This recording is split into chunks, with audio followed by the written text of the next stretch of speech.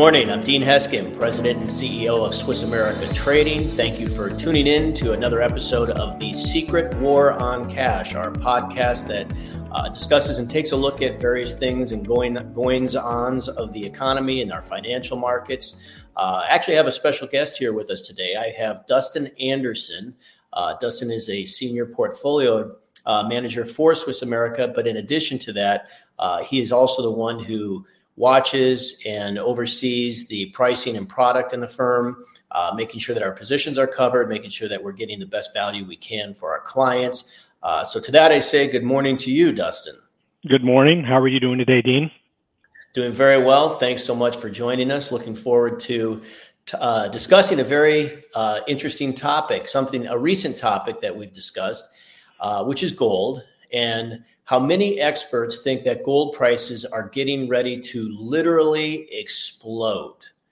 And the reason I wanted to bring this up again today, Dustin, is that more and more big name analysts as well as investors are coming out saying the same thing.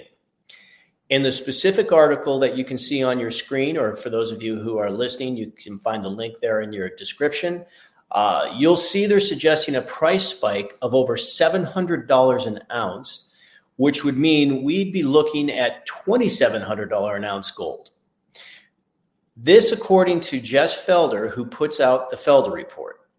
Now, what's interesting is the reason behind Felder's prediction is specifically tied to the U.S. debt, which, as the article featured here puts it, is spiraling out of control. Now, this comes as no surprise, I'm sure, to any of us. That's pretty much what has been at the forefront of the news lately, debt and our budget. As you read the article, you'll also find several other reasons Felder is saying that gold has been on an upward move, and also why this move is more than expected to continue. So tell us a little bit more about gold's relation to the debt and what would cause it to move along with what relation, or in relation to some of these other reasons they cite as they're suggesting gold prices skyrocketing and et cetera. Sure. Yeah, and I'm happy to do so. First off, Jess Felder's great. One of the more well-respected analysts out there. So, and he's exactly right. Simply put, higher debts and deficits, higher gold prices. And I know debts and deficits sort of gets thrown around today by our politicians almost as easily as sort of what they had for lunch the previous day. I mean, they've almost taken on no meaning when they're discussing what debts and deficits actually mean. So when you hear the government say deficit spending, I think it's important that we realize that deficit spending simply means we are spending more than what we are actually taking in. So, and that you can get away with that for a little while. If you have huge surplus reserves, you can spend more on, when you have less coming in, but that obviously doesn't work when you're in a situation like the United States. We're effectively bankrupt. You hear, $33 trillion currently that we're in debt right now, and our deficit spending, we're spending a little bit more than $1.7 trillion on a per annual basis, more than what we have coming in. And that's how we've gotten to $33 trillion. So it's a huge astronomical number that shouldn't even make sense to most people. But when you look at the country's history, I mean, it took us almost 200 years just to get to $1 trillion in our debts and deficits. It was shortly after World War II. I think we were around 100 billion, which was a huge number back then. Fast forward up to the early 70s when we went off the gold standard, and that's what allowed the government to really start this unbridled spending. And we went from roughly 400 billion in the early 70s, and then I think 1980 we finally hit $1 trillion. So these are huge numbers that we're talking about. And again, 2008 Great Recession, we hit 10 trillion. Then again, 2016, we're at 20 trillion. Now 2023, 33 trillion. And numbers are projected to hit almost 40 trillion by 2026. So wow. It's crazy. And the government, the luxury that the government has, they don't have to figure out their debts and deficits like you or me or the average tax-paying American citizen. You see, if Dean, if you and I were to take on a loan, let's just say $100,000, we take on a loan or some sort of contractual obligation, and we owe that $100,000. We have 10 years to pay it off. accounting 101 states that 100 grand is a liability and that goes on our balance sheet. Well, the government doesn't have to do that. What the government gets to do is they say, okay, we've taken on a $100,000 obligation. We don't owe that 100 grand now. We've got 10 years to pay that back. What we owe now is the payment, and that's, we'll just say $5,000. So the government says we are currently $5,000 in debt. They don't say we're 100 grand in debt.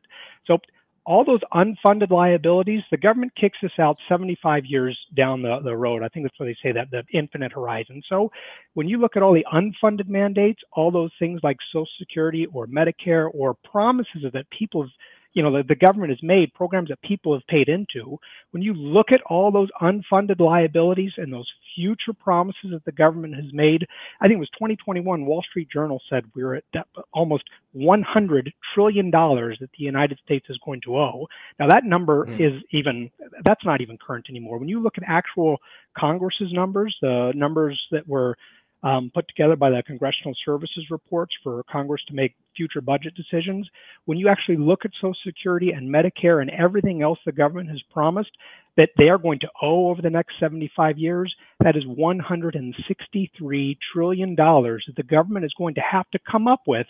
And I don't know about you, but I don't know where they're going to get it from, because when you look at the actual money supply, they don't even report the M3 anymore since '06, because I think people would have lost their mind. But just M2, which is the current number that we can get, there's only roughly almost $21 trillion in existence today. So they've got to fire up the printing presses in order to come up with 163 trillion, let alone 100 trillion. So I think that works out to almost $570,000 for every man, woman, and child. We're not even talking taxpayers. We're just saying every single person alive today in this country is going to be on the hook for 570 grand. And that money, it's got to come from somewhere. And that's going to be either the printing presses, higher taxation, or the popping of bubbles, much like we're expected to see here in the coming future. Well, and you mentioned, they keep pushing the debt ceiling and increasing the limit. That's where the expression "kicking the proverbial can down the road" comes from. Right. But it's you those numbers that you're quoting there, Dustin. They're so big, so unmanageable. It actually, you start talking those numbers, and when you look at, what the article is suggesting, that this is going to be the impetus for higher gold prices. $700 seems cheap given what's going on in the world and what's going on in the economy and our debt and so forth. So very interesting and a little disheartening, but the reality is what the reality is. So Now not switching gears, but I think when it comes to health and finance, we should never believe everything we hear, which is to say, it probably makes sense to get a second opinion. So that's what we're going to do here today. The next article we're going to feature is one where famed investor Jim Rogers is a believer in gold and silver, but goes even further to tout them even over stocks and real estate. The reasoning is pretty much identical or closely related to the same reasons Jeff Felder is calling for the $700 an ounce increase we just discussed. Now, Rogers, though, he kind of zeroes in on inflationary issues as well as a recession. But as we've talked about on this podcast and a few of our earlier ones, the growing taste for gold is something that's been building for quite a while now. Central banks, countries, institutions, and individuals alike have been buying up physical gold at a record pace. This is all happening as it's becoming more apparent to just about everyone, no matter what your background or beliefs about things related to finance or our financial system, I should say. The landscape is changing right before our eyes.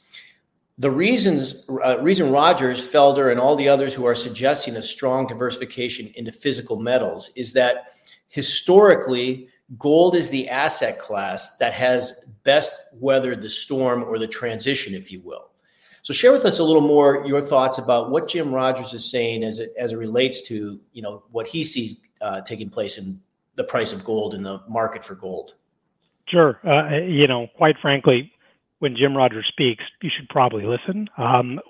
Old school investor, common sense investor, and there's a reason he's one of the most successful investors out there. I remember he famously, I'm sure you remember this, Dean, famously put his neck out on the line back in 2005 when at that time real estate was great, the economy was great, stock market was at record highs back then, and he flat out said that there's something rotten in Denmark. The emperor wears no clothes, and all you geniuses on Wall Street that are saying that this is a new era and this is going to continue forever and the rules of old no longer apply, he disagreed with it. And he, at that time, I think gold was around $5.50 an ounce. And he put his neck out on the line and he said, within the next year or so, gold prices are going to be $1,000 an ounce. And Wall Street laughed and they said, no way. And all these economists with their fancy models and charts said, absolutely no way. Well, within about a year, I guess, to give them a little bit of credit, Jim wasn't exactly correct. I think we hit about $850 an ounce. But in fairness to him, shortly thereafter, we then did hit $1,000 an ounce, and that is in the rearview mirror, and we'll probably never see $1,000 an ounce gold ever again. But the interesting thing about that article, though, is at the very end, he flat out says, and this is what makes him so wise, that this is the longest time that we have had without a recession in this country. And it is a very, very wise observation. And that's why people should actually listen to Jim when he speaks.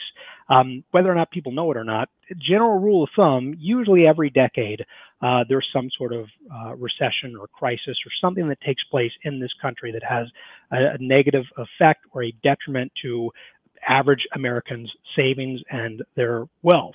Again, like I said, every 10 years. So we can just go right back through time, the last one being the Great Recession of 2007, 2009. That was our last official recession. You go right back, again, general rule of thumb, every 8 to 10 years, 2001, popping of the dot-com bubble. Before that, 1990 to 1992, savings and loan crisis. I think unemployment hit around 7.6%. Before that, 1980, 82 with Black Monday in October of 1982. Even before that, when we went off the gold standard in the early 70s, that culminated with high unemployment, stagflation, and then the oil crisis back in 1973. So you can just, almost like clockwork, every 10 years or so, we have something that takes place that happens. And the last time being 2009, here we are, 2023. That is 14 years that we've gone without some sort of recession that's happened. And, again, common sense, at some point, you have to pay the piper. So Jim says the recession, it may not be tomorrow, may not be next month, it may not be next year, but at some point, we know it's going to happen. And that's why it's better to buy gold now as well. I mean, we've heard that the adage is, we've heard time and time again, it's better to be 2 years too early than 2 minutes too late, because when something happens, there's no going back. I had a client once tell me, I wish I could take credit for this, but they were very wise. One of the reasons they were buying gold, they specifically viewed gold as their insurance policy, and a lot of our clients do that. And you don't wait for something to happen. You don't wait for a fire to happen or damage to your house to happen and then buy insurance. There's no going back. You want to have that insurance policy put in place so if something should happen, you're prepared. Now, the odds of your Lord forbid, your house or whatever to catch on fire, thankfully, that's a pretty small chance of that happening. But clockwork, we have almost a history being any guide, I would say almost a 100% chance of some sort of recession happening. So if you haven't done so already, Jim, like I said, he's very wise. I would follow his advice and do something now before waiting for something to happen after the fact. Well, that's interesting. I'm a big believer in the consistency of mathematics when it relates to markets and timing and things of that nature. And I've heard the same thing with the recession being every 10 years. And some have said, and it makes perfect sense, that part of the reason that we'll call it a delay, not that anybody per se wants to see a recession or a market pullback, but COVID definitely stalled the normal ebb and flow of markets just because of the way things kind of shut down, so to speak. And the normal cycle or pattern was disrupted. But the points that Rogers brings up are very interesting, very compelling, and spot on as it pertains to what we see happening in the world and the economy around us. So thanks for all that great information, Dustin. And for those of you tuning in, if you are interested in getting our report, The Secret War on Cash, some additional information on how to position monies, albeit outside of a retirement account or inside a retirement account, into gold, they can both be done. If you're just looking for general information to understand the market more, please feel free and call us. You'll see our number on the screen there, 1-800-289-2646, or visit us online at SwissAmerica.com. To hear more episodes like this, please subscribe to our podcast. Feel free to comment. Love to hear from you. And also, if you haven't already, we'd love to have you follow us on social media. So again, thank you, Dustin, for joining us today. My Thanks pleasure. for all that information. We look forward to having you back and give us an update, maybe when gold is over that $2,700, if not sooner. So I'm Dean Heskin. Thanks again for tuning in, and look forward to talking with you next time.